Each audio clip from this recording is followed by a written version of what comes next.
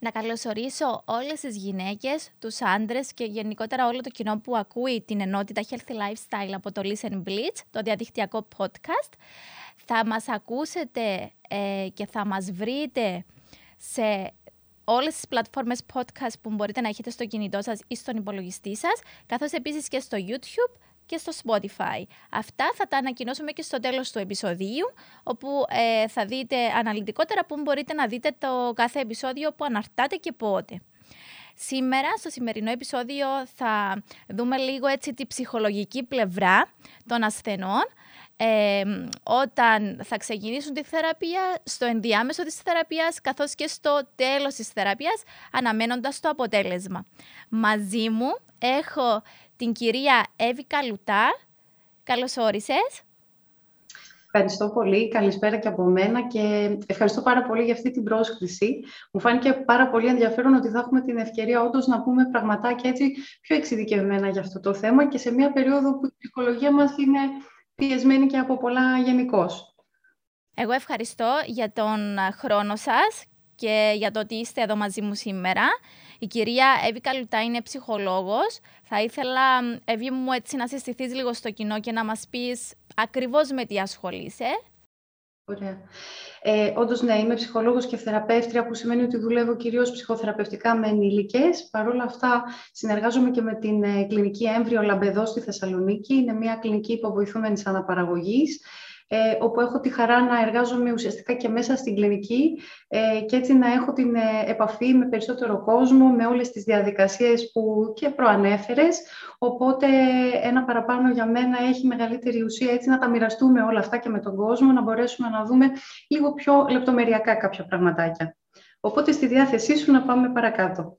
Τέλεια. Θα ήθελα έτσι να αρχίσω με μια γενική ερώτηση, να μου πεις και μέσα από την εμπειρία σου στην κλινική, πώς ο κόσμος αντιμετωπίζει την ψυχολογική υποστήριξη και πώς αντιμετωπίζει εσένα ως ψυχολόγος στην κλινική και αν είναι δεχτικός με αυτό, δηλαδή την παροχή της βοήθειας της δικής σου. Πολύ ωραία ερώτηση αυτή για αρχή.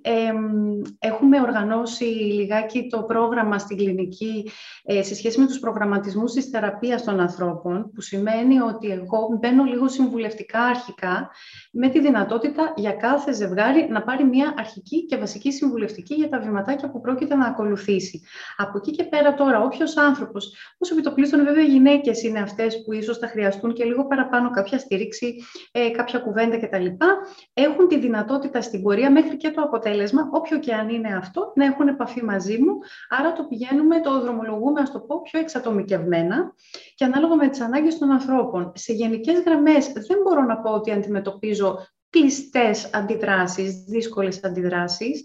Πιο συχνά θα έλεγα ότι βλέπω το ενδιαφέρον τους στο άρα γιατί θα μπορούσαμε να ακούσουμε και τι θα μπορούσε να μας ενισχύσει, ας πούμε, και σε αυτό το κομμάτι. Και επίσης πολύ συχνά την αγωνία του ότι πώς θα γίνει να μην έχουμε τόσο άγχος ή πώς θα γίνει η ψυχολογία μας να μην παίξει έναν κακό ρόλο. Οπότε λίγο έχουμε την ευκαιρία και αυτά να τα διευκρινίσουμε και κατά έναν τρόπο θα έλεγα και να τα απομυθοποιήσουμε για να χαλαρώσουν και οι άνθρωποι.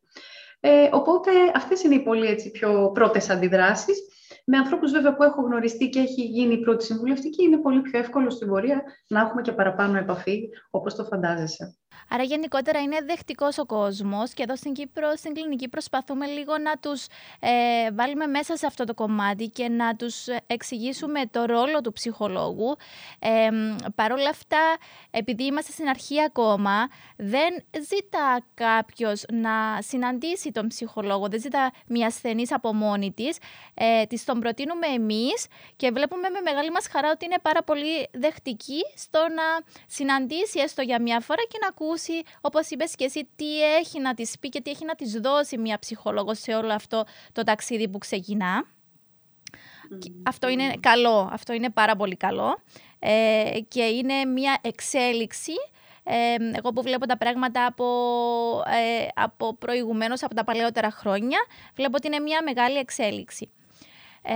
Θα ήθελα λίγο να μου πεις και να μου περιγράψεις μέσα και από προσωπικές εμπειρίες πώς είναι η ψυχολογία της γυναίκας όταν της ανακοινωθεί ότι υπάρχει ένα πρόβλημα γονιμότητας, υπογονιμότητας και πρέπει να ακολουθήσουμε την θεραπεία της εξωσωματικής. Ναι. Η αλήθεια είναι ότι οι άνθρωποι που θα φτάσουν πια σε μια μονάδα και θα αρχίσουν να αναζητούν λύσεις ή το τι συμβαίνει, είναι άνθρωποι που έχουν ήδη περάσει μια όποια ταλαιπωρία, είτε μικρότερη είτε μεγαλύτερη, προσπαθώντας με φυσικό τρόπο, για μια φυσική σύλληψη ή τέλος πάντων με την αγωνία του τι γίνεται συνήθως για ένα διάστημα που μπορεί να είναι μηνών ή και ετών. Επομένως, οι άνθρωποι έρχονται με μια ψυχολογία κάπως προετοιμασμένη στο ότι κάτι πιθανόν θα εντοπίσουν, κάτι θα ακούσουν και αυτό πολλές φορές είναι και ακριβώς η στιγμή της ονομασίας, όπως το λέμε. Δηλαδή, μπορεί να το έχουμε στο μυαλό μας, μπορεί να το υποψιαζόμαστε, αλλά πάντοτε όταν ονομάζουμε κάτι και παίρνει πιο ξεκάθαρη μορφή, ξεκινούν ίσως και τα συναισθήματα να είναι λίγο πιο ξεκάθαρα, που σημαίνει ότι μπορεί να έρθει ένα σοκ, μπορεί να έρθει μια στεναχώρια, μπορεί να έρθουν όλες οι φυσικές ανθρώπινες αντιδράσεις. Ταυτόχρονα όμως μπορεί να έρθει και μια ανακούφιση του ότι πλέον υπάρχει λίγο περισσότερος έλεγχος σε κάτι που πια ήταν τόσο ανεξέλεγκτο ένα διάστημα στο οποίο, ας πούμε, δεν μπορούσαμε να έχουμε καμία απάντηση. Αυτό είναι που θεωρώ βέβαια δίνει και μια κινητοποίηση στους ανθρώπους να μπουν στην εξωσωματική, με τη λογική του ότι πάλι δεν γνωρίζουν ακριβώς το πώς μπορεί να πάει, αν το αποτέλεσμα θα είναι απαραίτητα θετικό. Παρ' όλα αυτά, όντως αισθάνονται ότι είναι πολύ πιο ελεγχόμενη πια η κατάσταση σε σχέση με το πώς τη βίωναν μέχρι τότε. Και αυτή είναι η ψυχολογία, να πούμε, των ασθενών οι οποίοι πρώτη φορά θα κάνουν την διαδικασία και θα μπουν σε αυτό το τρυπάκι του να ακολουθήσουν κάποιες οδηγίες. Αυτό είναι πολύ καλό που έχεις αναφέρει με το ότι νιώθουν κάποια ανακούφιση για τον λόγο του ότι όντως δεν εντοπίζουν το πρόβλημα και σε μια μονάδα εξωσωματικής έχουν βρει τουλάχιστον το πρόβλημα και την προτινόμενη λύση για να αποκτήσουν τελικά την οικογένεια που επιθυμούν. Αυτό που ήθελα να δω λίγο είναι και το κομμάτι των ασθενών που είναι πολύ ταλαιπωρημένοι και ήδη έχουν προσπαθήσει πάρα πολλές φορές. Αυτοί οι ασθενείς έχουν σίγουρα μια χάκια ψυχολογία όσον αφορά το ότι έχω κάνει πάρα πολλές προσπάθειες, δεν έχω πετύχει σε καμία προσπάθεια. Ήδη η διαδικασία της ορμονοθεραπείας είναι μια ψυχοφθόρα διαδικασία, όπως όλες οι ασθενείς το περιγράφουν. Οπότε με αυτές τις γυναίκες τι γίνεται? Καταρχάς, το πιο σημαντικό που πρέπει να πούμε και για αυτή την περίπτωση και για κάθε περίπτωση είναι ότι είναι μοναδική και ξεχωριστή με βάση τα δεδομένα της. Οπότε πάντοτε μας ενδιαφέρει να εντάξουμε λίγο το τι περιμένουμε από αντιδράσεις σε ένα γενικότερο πλαίσιο, ότι είναι ένας πιο ταλαιπωρημένος άνθρωπος σαφέστατα και έχει ένα άλλο ψυχικό φορτίο επάνω του, που σημαίνει περισσότερη απογοήτευση, που σημαίνει περισσότερη αγωνία, ενδεχομένως κάποιες φορές και περισσότερη ματέωση με την έννοια του αν έχει νόημα πια να συνεχίσει ή όχι. Όμως πάει και πολύ κατά περίπτωση με βάση τα δεδομένα της ηλικίας, με βάση τα δεδομένα των εξετάσεων, με βάση τα δεδομένα της προσωπικότητας πάνω απ' όλα. Βλέπουμε ανθρώπους που μπορεί να έχουν χαμηλά ποσοστά επιτυχίας ουσιαστικά από τη συνολική τους εικόνα και όμως σαν άνθρωποι να έχουν μια τρομερή εσωτερική δική τους ενθάρρυνση και μια δική τους διάθεση και μια δική τους ελπίδα. Και αυτό πάλι να είναι και ένα αποτέλεσμα βέβαια και του περιβάλλοντος στο οποίο βρίσκονται, των συνθηκών της ζωής τους, της σχέσης του ζευγαριού. Βλέπουμε λοιπόν πόσα πράγματα παίζουν ρόλο σε κάθε περίπτωση, αλλά λίγο περισσότερο, αν θα λέγαμε μια κουβεντούλα για τους ανθρώπους οι οποίοι έχουν ταλαιπωρηθεί περισσότερο με αποτυχίες, οφείλουμε να αναγνωρίσουμε ότι ναι, καταβάλουν πολύ μεγαλύτερο κόπο, χρειάζεται ένα πολύ μεγάλο κουράγιο όλο αυτό, γιατί όπως ακριβώς το είπαμε και πριν, έρχονται να βρουν τον έλεγχο, συνειδητοποιούν ότι αυτό δεν μπορεί να είναι τόσο ελεγχόμενο όσο θα ήθελαν. Και έτσι ξεκινάει η διαδικασία αυτή να γίνεται και πάλι πάρα πολύ επίπονη, πάρα πολύ τρομακτική και να μας θυμίζει και πόσο φυσική είναι. Παρά το ότι η εξωσωματική είναι μια τεχνική διαδικασία, από ένα σημείο και μετά δεν είναι πια. Εξακολουθεί λοιπόν να έχει αυτό το φυσικό κομμάτι, το οποίο σημαίνει ότι ο κάθε οργανισμός θα μας δείξει τη δική του πορεία. Το κάθε εμβριάκι θα δείξει και αυτό τη δική του πορεία. Όλο αυτό είναι κάτι που δεν μπορεί να προβλεφθεί και καμιά φορά έχει και αυτό το μικρό σημείο το οποίο, ας πούμε, το θέλουμε. Θέλουμε να έχει και μια φυσικότητα, ένα τέτοιο χαρακτήρα όλη αυτή η διαδικασία. Δεν πάβει όμως να είναι, πώς να το πω, πάρα πολύ απαιτητικό όλο αυτό για τους ανθρώπους και εδώ όντως είναι πολύ πιο απαραίτητη η στήριξη. Όχι μόνο για να μπορούν να συνεχίσουν σε επόμενες προσπάθειες, αλλά για να βρουν το αληθινό τους νόημα οι άνθρωποι. Λέμε πάντοτε ότι όλα ξεκινάνε από αυτούς, έτσι. Αν είναι ένας άνθρωπος να θυσιαστεί για να πραγματοποιήσει ένα όνειρο, ενδεχομένως δεν έχει, δεν έχει νόημα και για τον ίδιο. Δεν αξίζει και δεν πρέπει να γίνεται έτσι. Οπότε εκεί έχει λίγο περισσότερη αξία και ουσία και οι ίδιοι να αναζητούν λίγο παραπάνω, ίσως και εξειδικευμένη υποστήριξη, αν το έχουν ανάγκη. Θα πιαστώ από τη λέξη στήριξη που έχεις αναφέρει, στον ελληνικό πάντα. Θα πιαστώ από τη λέξη στήριξη και θα ήθελα να σε ρωτήσω, είναι πολύ σημαντικό η γυναίκα να στηρίζεται από το σύζυγο αρχικά, από τον άντρα της. Αν μη τι άλλο, αν δεν υπάρχει κάποια στήριξη ή αν δεν το έχουν πει στην οικογένεια για να μπορεί η οικογένεια να το στηρίξει, μητέρα, πατέρας κτλ., θα πρέπει σίγουρα να έχει από το σύζυγο. Έχετε εντοπίσει σε τέτοιες περιπτώσεις που έχουν επανειλημμένες, αποτυχημένες προσπάθειες να υπάρξει ρήξη σε ένα ζευγάρι, δηλαδή, να το θέσω αλλιώς, θα ήταν αυτή η διαδικασία μια αιτία χωρισμού ή είναι? Ωραία. Ενδιαφέρον ερώτημα και δύσκολο. Είναι δύσκολο να ανοίξουμε πολλές φορές αυτά τα κουτάκια και να δούμε την αλήθεια που λέει ότι ναι, πολλές σχέσεις μπορεί όντως να οδηγηθούν στο τέλος μετά από μία κρίση. Αυτή η κρίση μπορεί να είναι μία κρίση από την υπογονιμότητα, μπορεί να είναι μία οικονομική κρίση, μπορεί να είναι οτιδήποτε, ένα θέμα υγείας κτλ.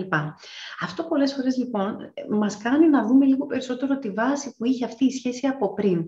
Δεν μπορεί μία σχέση σε καμία περίπτωση, αποκλειστικά και μόνο από τη διαδικασία της εξωσωματικής ή της αποτυχίας της εξωσωματικής και των πολλών αποτυχιών της εξωσωματικής, να έρθει στο τέλος της. Εκεί λοιπόν πολλές φορές αναδεικνύεται λίγο περισσότερο το πώς σχετιζόμαστε, τι είδους επαφή είχαμε από πριν και ποια είναι αυτά τα δυνατά ή αδύναμα σημεία τα οποία βγαίνουν στην επιφάνεια από το χαρακτήρα του καθενός, από τις προσδοκίες του καθενός, από το πώς φαντάστηκε τη ζωή του και πρώτα απ' όλα από το πώς αναγνωρίσαμε και αυτόν τον άλλον οργανισμό, ο οποίος ήδη υπήρχε εδώ. Πάντα λέμε και η σχέση είναι και αυτή ένας οργανισμός που υπάρχει. Έχει τη δική της πορεία, το μεγάλο μάτι, την ηλικία της, τα χαρακτηριστικά της και πρέπει να την φροντίσουμε. Δεν πάει αυτόματα καμία σχέση. Καλώς ή κακώς το ξέρουμε ότι μόνο η αγάπη, ας το πω έτσι γενικότερα, μόνο η καλή χημεία και τα λοιπά δεν φτάνει. Σε όλες τις σχέσεις πρέπει να κάνουμε και τα βήματά μας πίσω και την υπομονή μας και την προσαρμογή μας. Όταν όμως συνειδητοποιούμε ότι σαν γυναίκες, επειδή έτσι με ρώτησες για κάποιες γυναίκες λίγο παραπάνω, ότι ξαφνικά ένας σύντροφος μπορεί να μην μείνει λόγω αυτού, νομίζω πως τα θέματα που ανοίγουν είναι άλλου επίπεδου. Και βέβαια οι πληγές για αυτά τα άτομα θα είναι επίσης βαθύτερες και μεγαλύτερες να τις διαχειριστούν.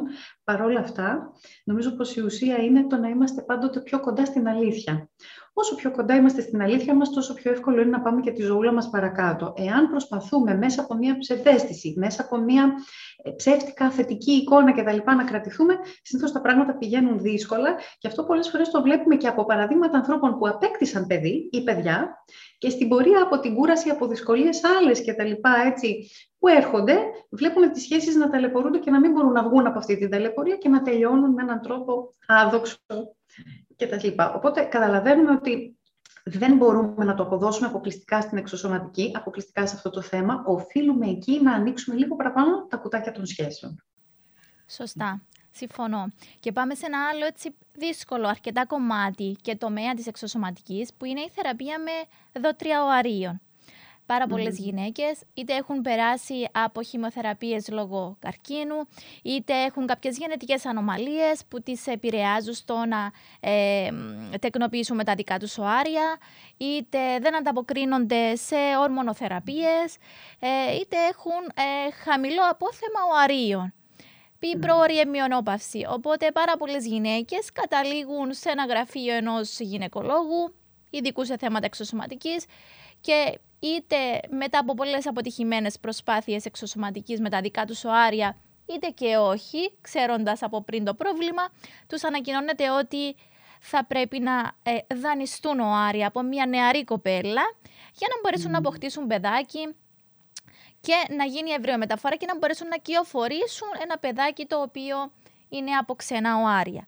Αυτό είναι αρκετά δύσκολο. Εγώ το αντιμετωπίζω καθημερινά και εντοπίζω ζευγάρια τα οποία φεύγουν από την κλινική χωρίς να το περιμένουν ότι θα είναι αυτή τελικά η λύση που θα τους προταθεί.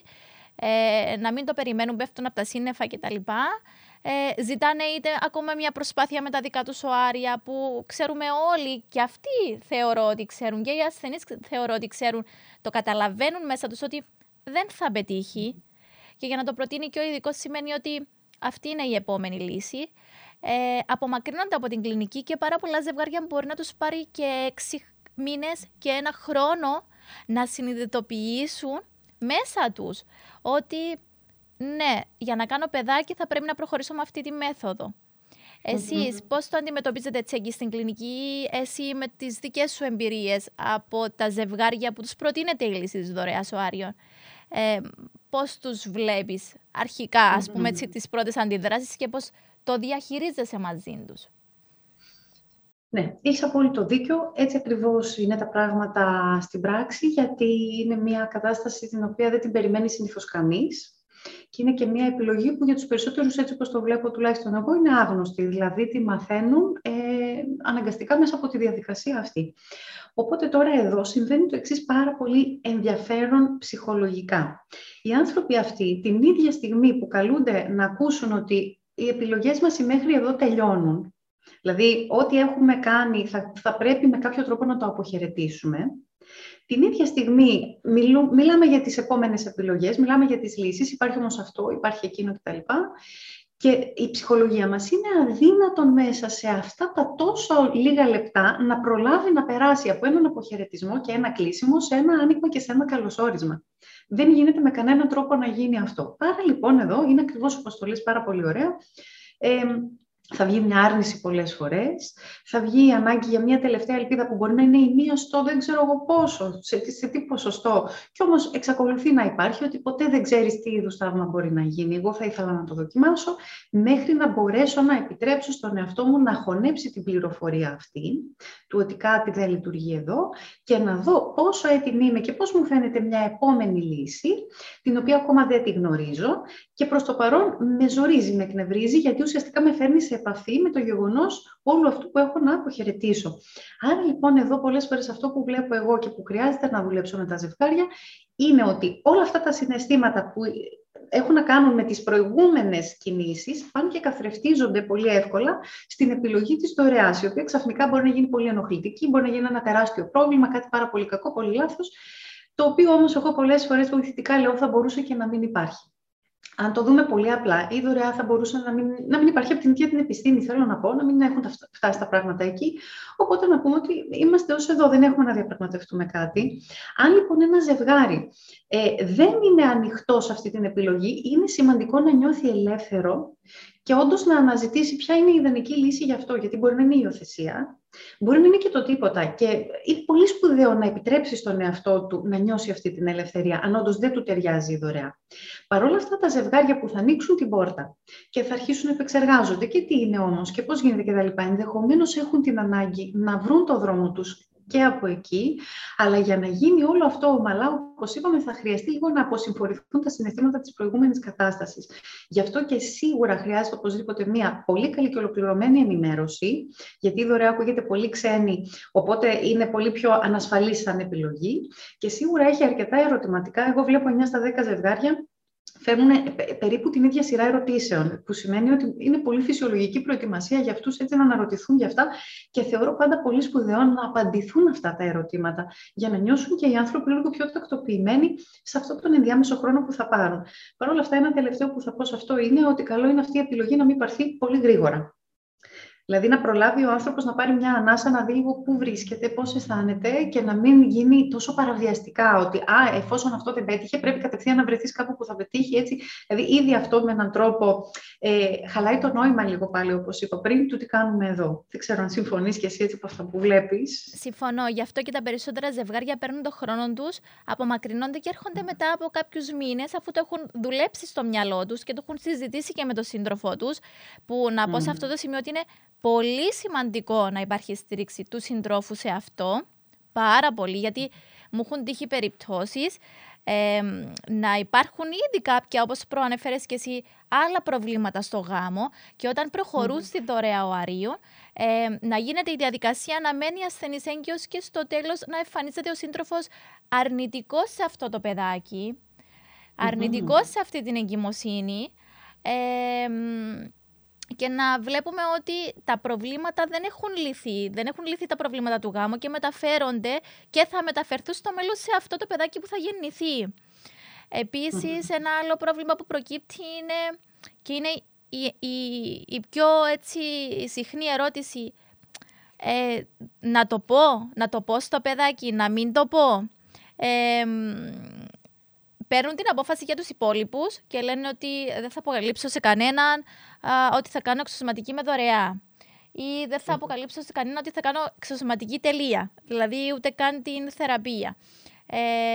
Δεν θα το πω τώρα. Σκέφτονται το παιδάκι τι θα γίνει, θα το ανακοινώσουμε, δεν θα το ανακοινώσουμε. Και εκεί έρχονται και μπαίνουν και η επιλογή των χαρακτηριστικών μετά. Γιατί αν έχω πάρει την απόφαση ότι δεν θα το ανακοινώσω, τότε δεν θέλω να ξεφύγω από τις ομάδες αίματος, θέλω να είναι οι ίδιες, για να μην υπάρχει μία στο εκατομμύριο το παιδάκι να το καταλάβει ή κάποιος άλλος. Θέλω να μου μοιάζει, θέλω να είναι όσο πιο κοντά σε μένα. Υπάρχουν πάρα πολλά τα οποία μπαίνουν μετά σαν ερωτήματα και αυτό δυσκολεύει πάρα πολύ και την επιλογή μιας δότριας και το να προχωρήσει το ζευγάρι πιο άνετα.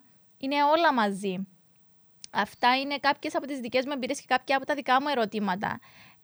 Θέλω και εσύ έτσι λίγο να μου θέσεις αυτά τα... Είχες αναφέρει πριν ότι όλες οι ερωτήσεις είναι περίπου οι ίδιες για όλα τα ζευγάρια. Έτσι ένα-δύο παραδείγματα τις πιο συχνές. Ναι. Αυτό που ρωτάς είναι, ας πούμε, πώς να το πω, σχεδόν 10 στα 10 θα πω ζευγάρια θα το αναρωτηθούν. Είναι πάρα πολύ λογικό. Νομίζω ότι οποιοδήποτε θα σκεφτόταν λίγο πώς θα κυλήσει έτσι όλο αυτό στο μέλλον. Είναι μια σύνθετη ιστορία η δωρεά και ακριβώς επειδή είναι άγνωστη και δεν υπάρχουν βήματα που να νιώθει κανείς ότι θα τα ακολουθήσει όπως όλοι, ψάχνει να βρει την κατάλληλη γραμμή, η οποία όμως έχει ιδιαιτερότητες. Γιατί? Έτσι πως το βλέπω εγώ εμπειρικά, εφόσον υπάρχει το πλαίσιο της ανωνυμίας και η επιλογή να κάνει κανείς ό,τι νομίζει καλύτερο, υπάρχει αυτή η ελευθερία στους ανθρώπους, την οποία πρέπει να δούμε πώς θα τη χρησιμοποιήσουν με τον καλύτερο τρόπο για τους ίδιους. Για μένα λοιπόν είναι πολύ χρήσιμο να δουλέψουν όλα τα πιθανά σενάρια, να έχουν μια εικόνα για το τι σημαίνει θα το πω, τι σημαίνει δεν θα το πω.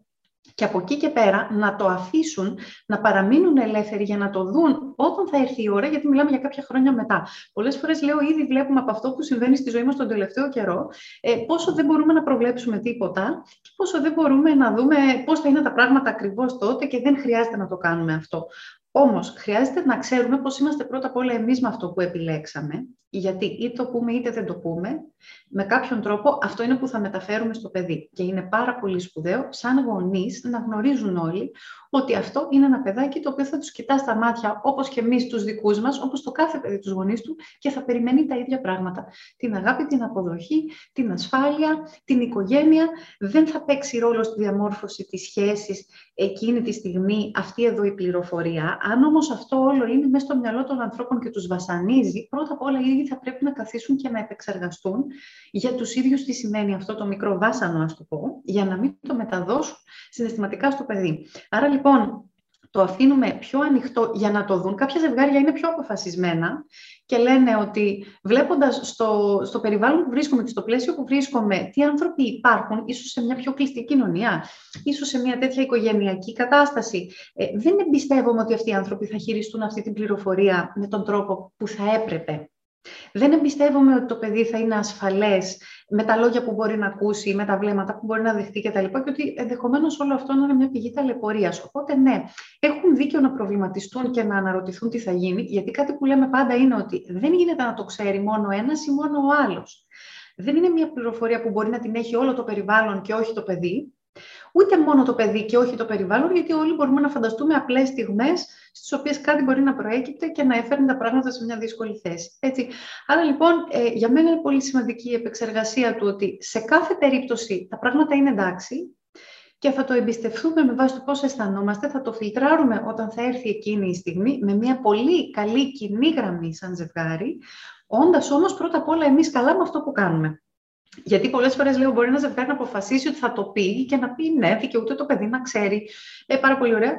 Και να εκπέμπει τέτοια αγωνία και να εκπέμπει τέτοια ανασφάλεια σε όλο αυτό, που να μην είναι αυτό που ουσιαστικά θέλει να στηρίξει. Άρα πρώτα απ' όλα και πάλι γυρίζουμε στους ανθρώπους. Πάλι γυρίζουμε στη σχέση, πάλι γυρίζουμε στην εσωτερική επεξεργασία, να είμαι εγώ καλά με τον εαυτό μου, με τις επιλογές μου, με το παιδί μου και να μπορέσει όλο αυτό να κυλήσει λίγο πιο ομαλά. Πολλές φορές επίσης θυμίζω ότι οι σχέσεις δεν διαμορφώνονται από το DNA.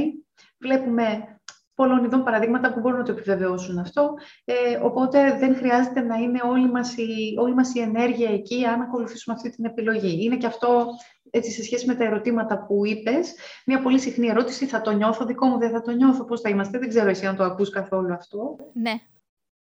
Ναι. Η απάντηση είναι ότι ναι, είναι δικό σου παιδάκι, θα μεγαλώσει στο δικό σου σώμα και έτσι κι αλλιώς μητέρα είναι αυτή που μεγαλώνει το παιδάκι και το παιδάκι είναι μαζί σου, θα μεγαλώσει. Εσύ θα το φέρεις στον κόσμο. Είναι δικό σου παιδάκι. Τώρα αν κάτσω να αναλύσω τα DNA και πόσο της εκατό ανήκει σε μια άλλη γυναίκα και πόσο της εκατό στο σύζυγο κτλ., τότε δεν θα βρω άκρη. Είναι η μάνα αυτή που θα το κυοφορήσει, θα το γεννήσει και θα το μεγαλώσει. Σε αυτή την οικογένεια θα μεγαλώσει και ανήκει και στους δύο και θα αποκαλούμε και τους δύο γονείς για αυτό το παιδάκι. Εγώ βλέπω ότι η επιθυμία τελικά του ζευγαριού να αποκτήσει παιδάκι υπερισχύει και καλύπτει όλες τις απορίες ή όλες τις, να βρω τη λέξη, όλες τις έτσι... Τους προβληματισμούς, μήπως εννοείς. Ακριβώς, τους προβληματισμούς που έχουν για το αν πρέπει να προχωρήσουν τελικά σε μια θεραπεία με δωρεά οάριο ή όχι. Το αίσθημα του θέλω να γίνω μητέρα και ο πόθος που έχω για να αποκτήσουν οικογένεια είναι μεγαλύτερος από τους οποιουσδήποτε προβληματισμούς προκύψουν.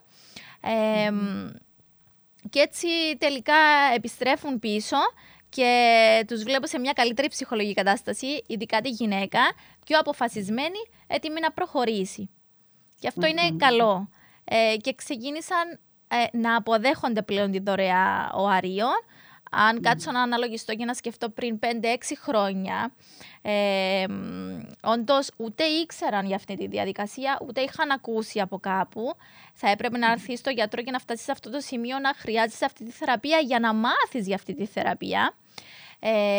Και δεν δέχονταν να γίνει καμία συζήτηση ούτε προς τα έξω, ούτε καν και μεταξύ τους το ζευγάρι πολλές φορές. Ήταν πολύ σοκαριστικό να ακούν ότι θα πρέπει να πάρω οάρη από μια άλλη γυναίκα.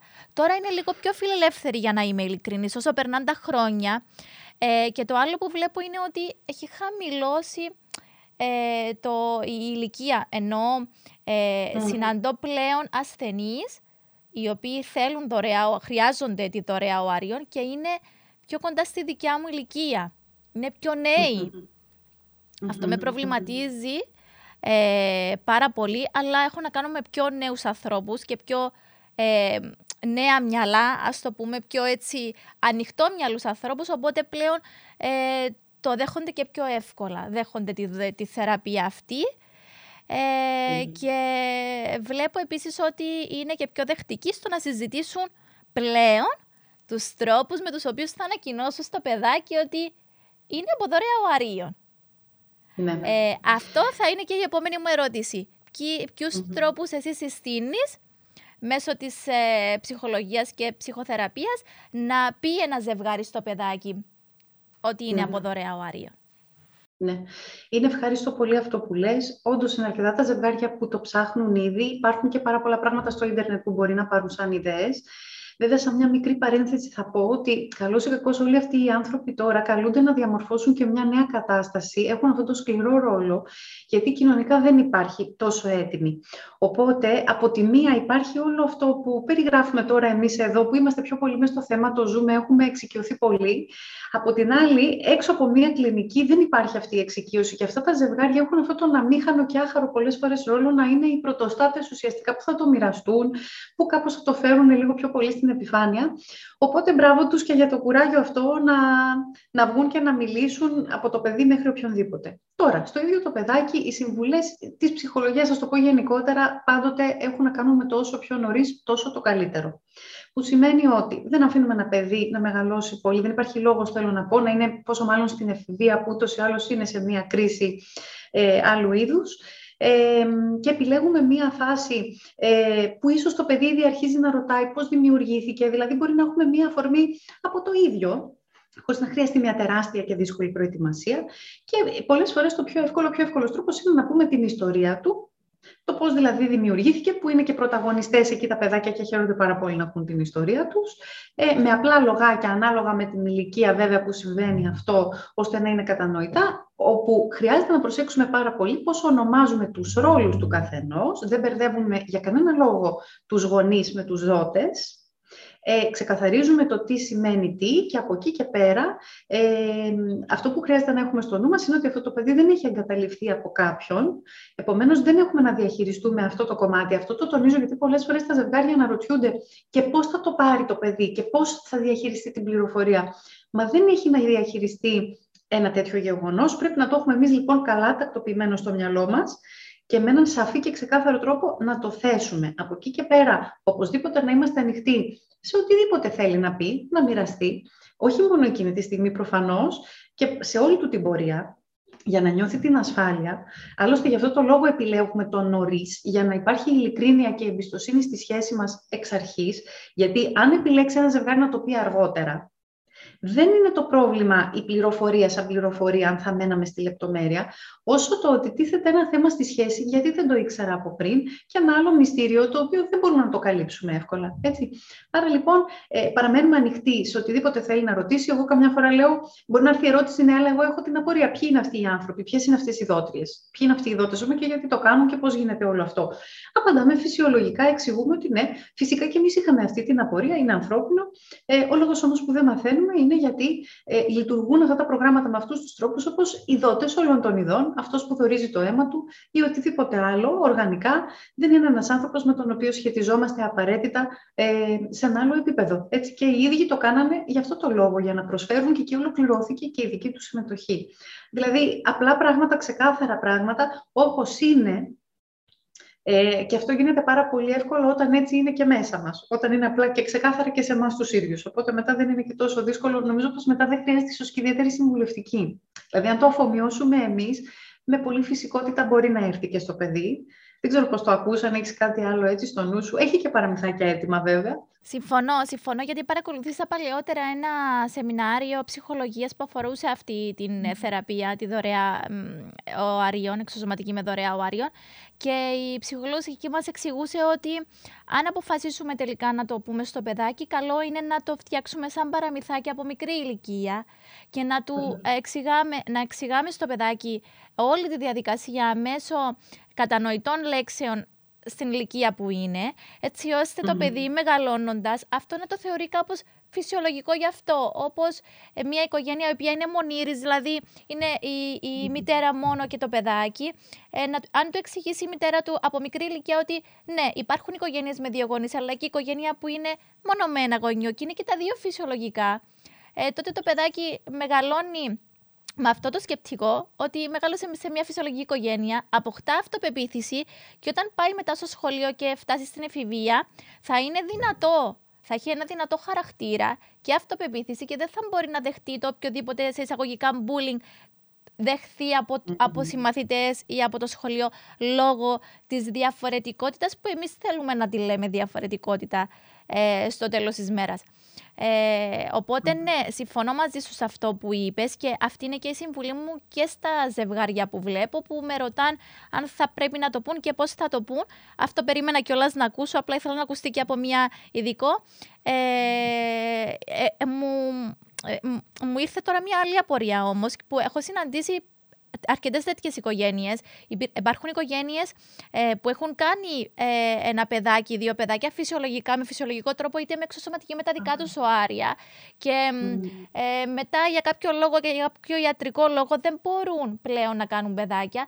Και βλέπω πολλές ασθενείς που έχουν ένα παιδάκι είτε με φυσιολογικό τρόπο, είτε όχι, και ένα παιδάκι από δωρεά. Και είναι τώρα δύο παιδάκια τα οποία ουσιαστικά είναι ετεροθαλή αδελφιά σε μια ίδια οικογένεια, με πατέρα και μητέρα. Και αυτό θα ήθελα λίγο έτσι να με βοηθήσει στον τρόπο αντιμετώπισης, εάν τελικά ανακοινωθεί στο ένα παιδάκι ότι είναι από δωρεά, το άλλο δεν είναι, αφού έγινε με φυσιολογικό τρόπο, πώς αυτό το παιδάκι θα νιώσει ότι είναι και αυτό που του συμβαίνει φυσιολογικό και ότι είναι μέρος αυτής της οικογένειας, άσχετο αν το DNA του είναι διαφορετικό. Ωραίο, και αυτό όντως συμβαίνει, έχεις δίκιο, είναι μια άλλη κατηγορία η οποία, εάν τη δούμε στη βάση της και αν τη δούμε έτσι με έναν απλό τρόπο που καταλήγει πάλι στις ίδιες αρχές που έχουν να κάνουν με το πώς διαμορφώνονται οι σχέσεις. Δηλαδή, σε μια οικογένεια μπορεί να δούμε αδέρφια που έχουν έρθει με φυσική σύλληψη πάρα πολύ εύκολα. Υπάρχουν πάρα πολλά θέματα αποδοχής, τι είναι λοιπόν φυσιολογικό και τι δεν είναι μέσα σε μια οικογένεια, πώς ανήκω ή πώς δεν ανήκω και πόσο εύκολο είναι αυτό το πράγμα να το διαμορφώσουμε. Όλα ξεκινούν λοιπόν από τους γονείς και από το πώς αισθάνονται οι ίδιοι και πόσο έτοιμοι είναι να στηρίξουν αυτές τις διαδικασίες, έχοντας ένα παιδί, 2 παιδιά, με αυτόν τον τρόπο, με εκείνον τον τρόπο. Ακολουθούμε λοιπόν το ίδιο πρότυπο, που σημαίνει ότι είμαστε ειλικρινείς προς κάθε κατεύθυνση. Δεν έχουμε κάτι το οποίο να είναι ενοχό προς καμία κατεύθυνση. Όλα ξεκινούν από το ότι θέλουμε πάρα πολύ να μεγαλώσουμε την οικογένειά μας. Υπάρχει αυτός ο τρόπος και χαιρόμαστε πάρα πολύ που καταφέραμε να το πετύχουμε. Δεν εντάσσουμε λοιπόν τη συμμετοχή των δοτών με άλλη έννοια, με άλλη βαρύτητα σε όλο αυτό, γιατί αν το κάνουμε, αυτό έχει να κάνει αποκλειστικά και μόνο με τη δική μας αίσθηση. Αν λοιπόν εμείς περάσουμε σε αυτό το καθαρό φίλτρο που έχουν τα παιδιά, την αίσθηση ότι όλο αυτό παίζει έναν τεράστιο ρόλο, θα το εισπράξουν, θα το αισθανθούν και θα το διαμορφώσουν επειδή το έχουμε εκπέμψει εμείς. Εάν εμείς δεν εκπέμπουμε κάτι τέτοιο, είτε λόγω μιας διαδικασίας δωρεάς, είτε λόγω οποιοδήποτε θέματος, γιατί το πώς μπορώ να κάνω ένα παιδί να νιώθει ότι δεν είναι ακριβώς αποδεκτό ή ότι κάτι συμβαίνει, θα σου πω το πιο απλό παράδειγμα, τα παιδιά που το ένα είναι η αδυναμία μου και το άλλο δεν είναι. Τα οποία δεν μπορούν να αποκωδικοποιήσουν ποτέ τι πήγε στραβά και τι έγινε και γιατί ο άλλος αδερφός έτσι και γιατί εγώ αυτό. Πόση προσοχή θέλει, και το τονίζω αυτό, ένα πολύ ωραίο και πολύ λεπτό σημείο, πόση προσοχή θέλει να μην γίνει αυτός ο τίτλος της δωρεάς μια αφορμή να εννοούμε ότι κάτι είναι προβληματικό ή δεν είναι, γιατί αν θα είναι, δεν θα είναι λόγω της δωρεάς. Θα είναι λόγω του ότι εμείς δεν έχουμε αφομοιώσει κάτι, εμείς δεν εκπέμπουμε κάτι ολοκληρωμένα και σωστά σε αυτό το παιδί, και έτσι με έναν τρόπο ουσιαστικά το εισπράττει και έχει να το διαχειριστεί και το ίδιο. Επανερχόμαστε πάντα στις ίδιες αρχές λοιπόν και ακολουθούμε τα ίδια βήματα, τα οποία πάντα ξεκινούν από εμάς τους ίδιους. Είμαστε εμείς εντάξει, έχουμε εμείς αφομοιώσει καλά τι γίνεται εδώ. Δεν έχουμε κάτι που να μας δυσκολέψει. Ναι. Είναι τα 2 μας παιδιά, τα οποία τα αγαπάμε με τον ίδιο τρόπο. Είμαστε ανοιχτοί και ειλικρινείς και στα 2, οπότε δεν έχει λόγο αυτό να μην πάει καλά. Ωραία.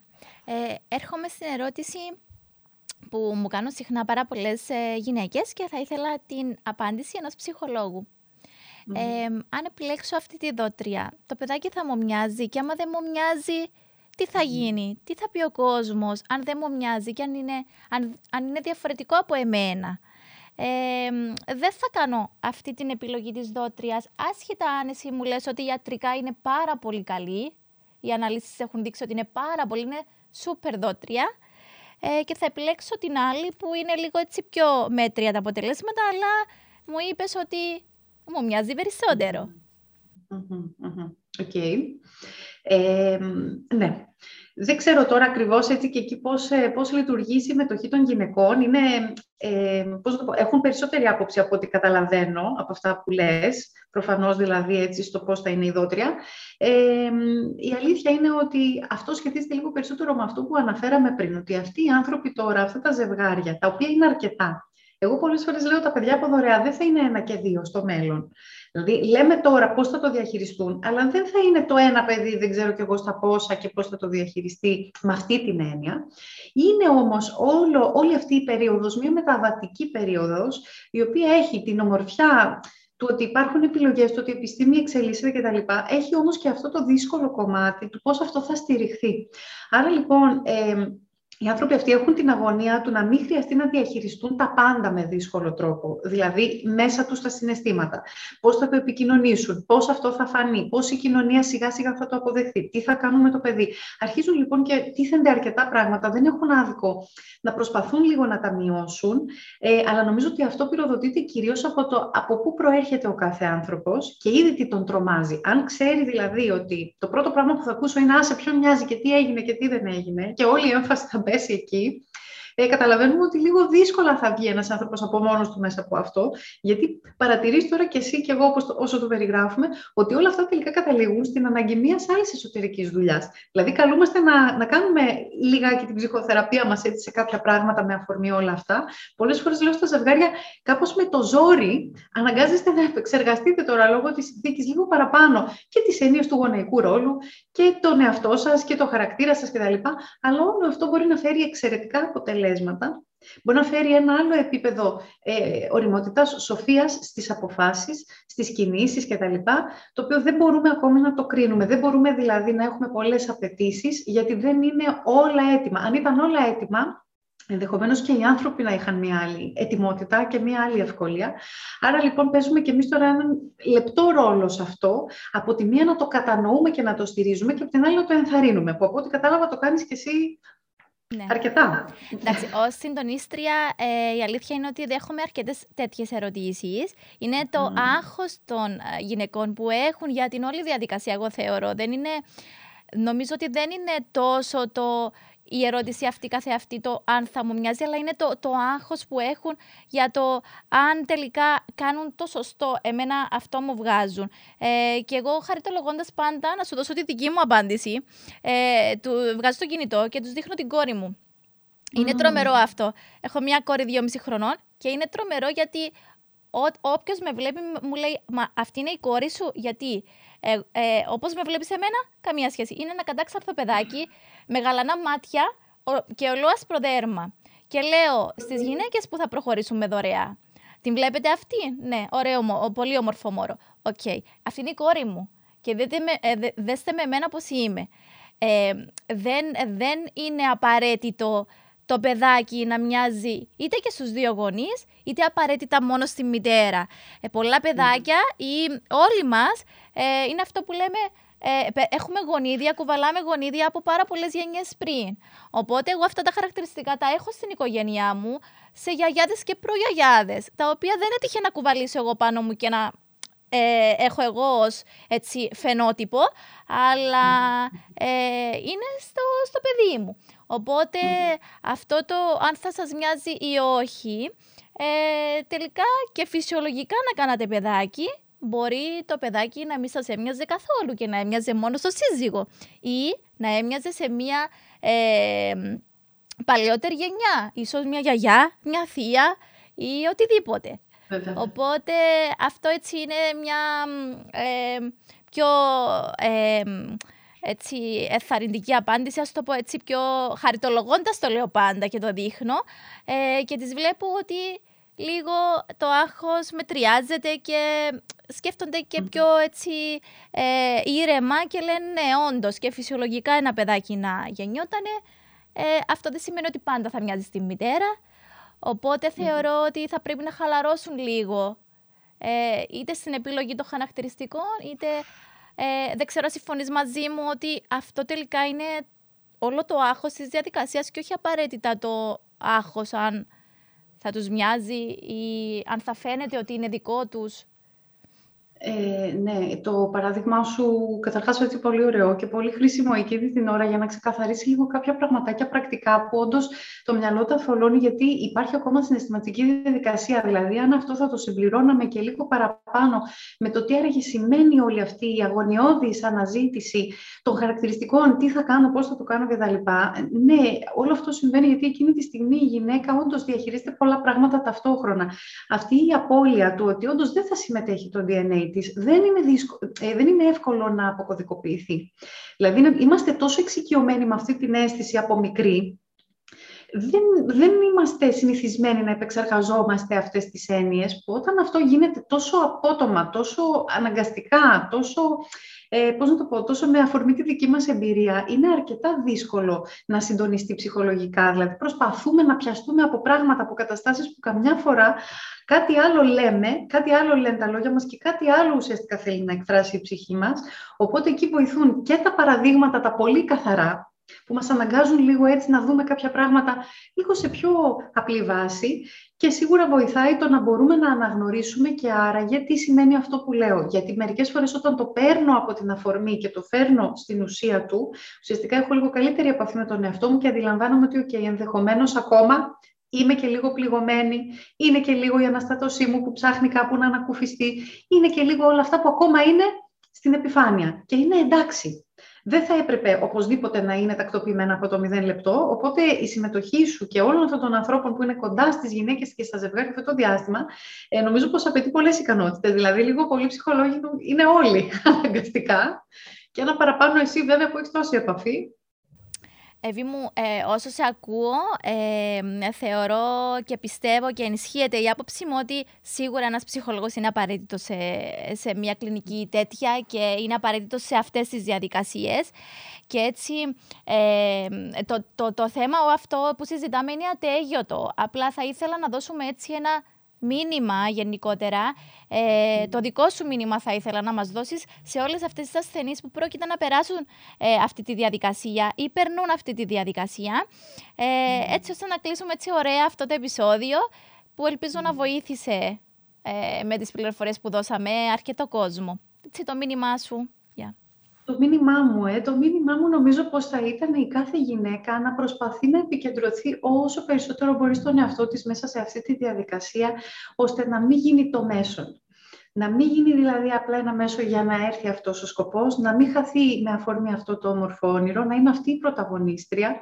Και αυτό είναι το μήνυμά μου και προς κάθε άνθρωπο που βρίσκεται δίπλα σε αυτές τις γυναίκες, είτε λέγεται σύντροφος, είτε λέγεται περιβάλλον, να είναι τα μάτια μας επάνω τους, με την έννοια του να μας νοιάζει πρώτα απ' όλα για αυτές και μετά για τη διαδικασία και μετά για το αποτέλεσμα, γιατί αλλιώς δεν έχει νόημα. Όπως επίσης θα το συμπλήρωνα και για αυτούς τους αφανείς ήρωες, τους συντρόφους, που και αυτοί περνούν τις δικές τους δυσκολίες, γιατί και το να είσαι υποστηρικτή σε όλο αυτό δεν είναι εύκολο. Μερικές φορές ό,τι και να κάνουν δεν πιάνει.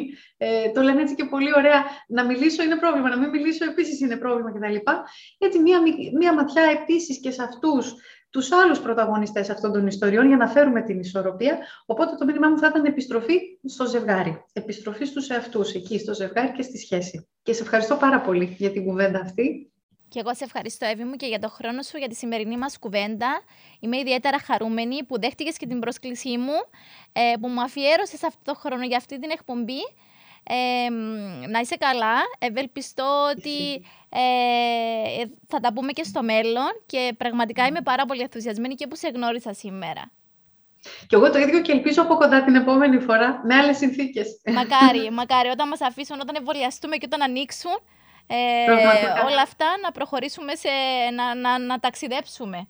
Για να είμαι ειλικρινής, εντωμεταξύ αυτό που ήθελα να πω και έτσι πιο στην αρχή, όταν γνωριστήκαμε, είναι ότι εγώ σπούδασα στην Πάτρα και η αγαπημένη μου πόλη ήταν η Αθήνα, για να είμαι ειλικρινής. Με τη Θεσσαλονίκη δεν είχα πολλή επαφή, είχα έρθει 2-3 φορές όλες και όλες, αλλά γνωρίζοντας ανθρώπους πλέον από εκεί, και συζητώντας μαζί τους, με έκαναν να αγαπήσω τη Θεσσαλονίκη χωρίς να έτσι έχω ιδιαίτερη επαφή με τη Θεσσαλονίκη, και είπα και στον άντρα μου ότι μόλις μπορέσουμε να κάνουμε ταξίδι, θα έρθουμε Θεσσαλονίκη, γιατί κάθε χρόνο έρχομαστε Ελλάδα, κάθε χρόνο, είτε στα νησιά είτε σε πόλεις, και για να είμαι ειλικρινής δεν είχαμε προτιμήσει τη Θεσσαλονίκη, αλλά θα το κάνουμε αυτή τη φορά. Σε προσκαλούμε. Σε προσκαλούμε. Πολύ ωραία. Ευχαριστώ πάρα πολύ.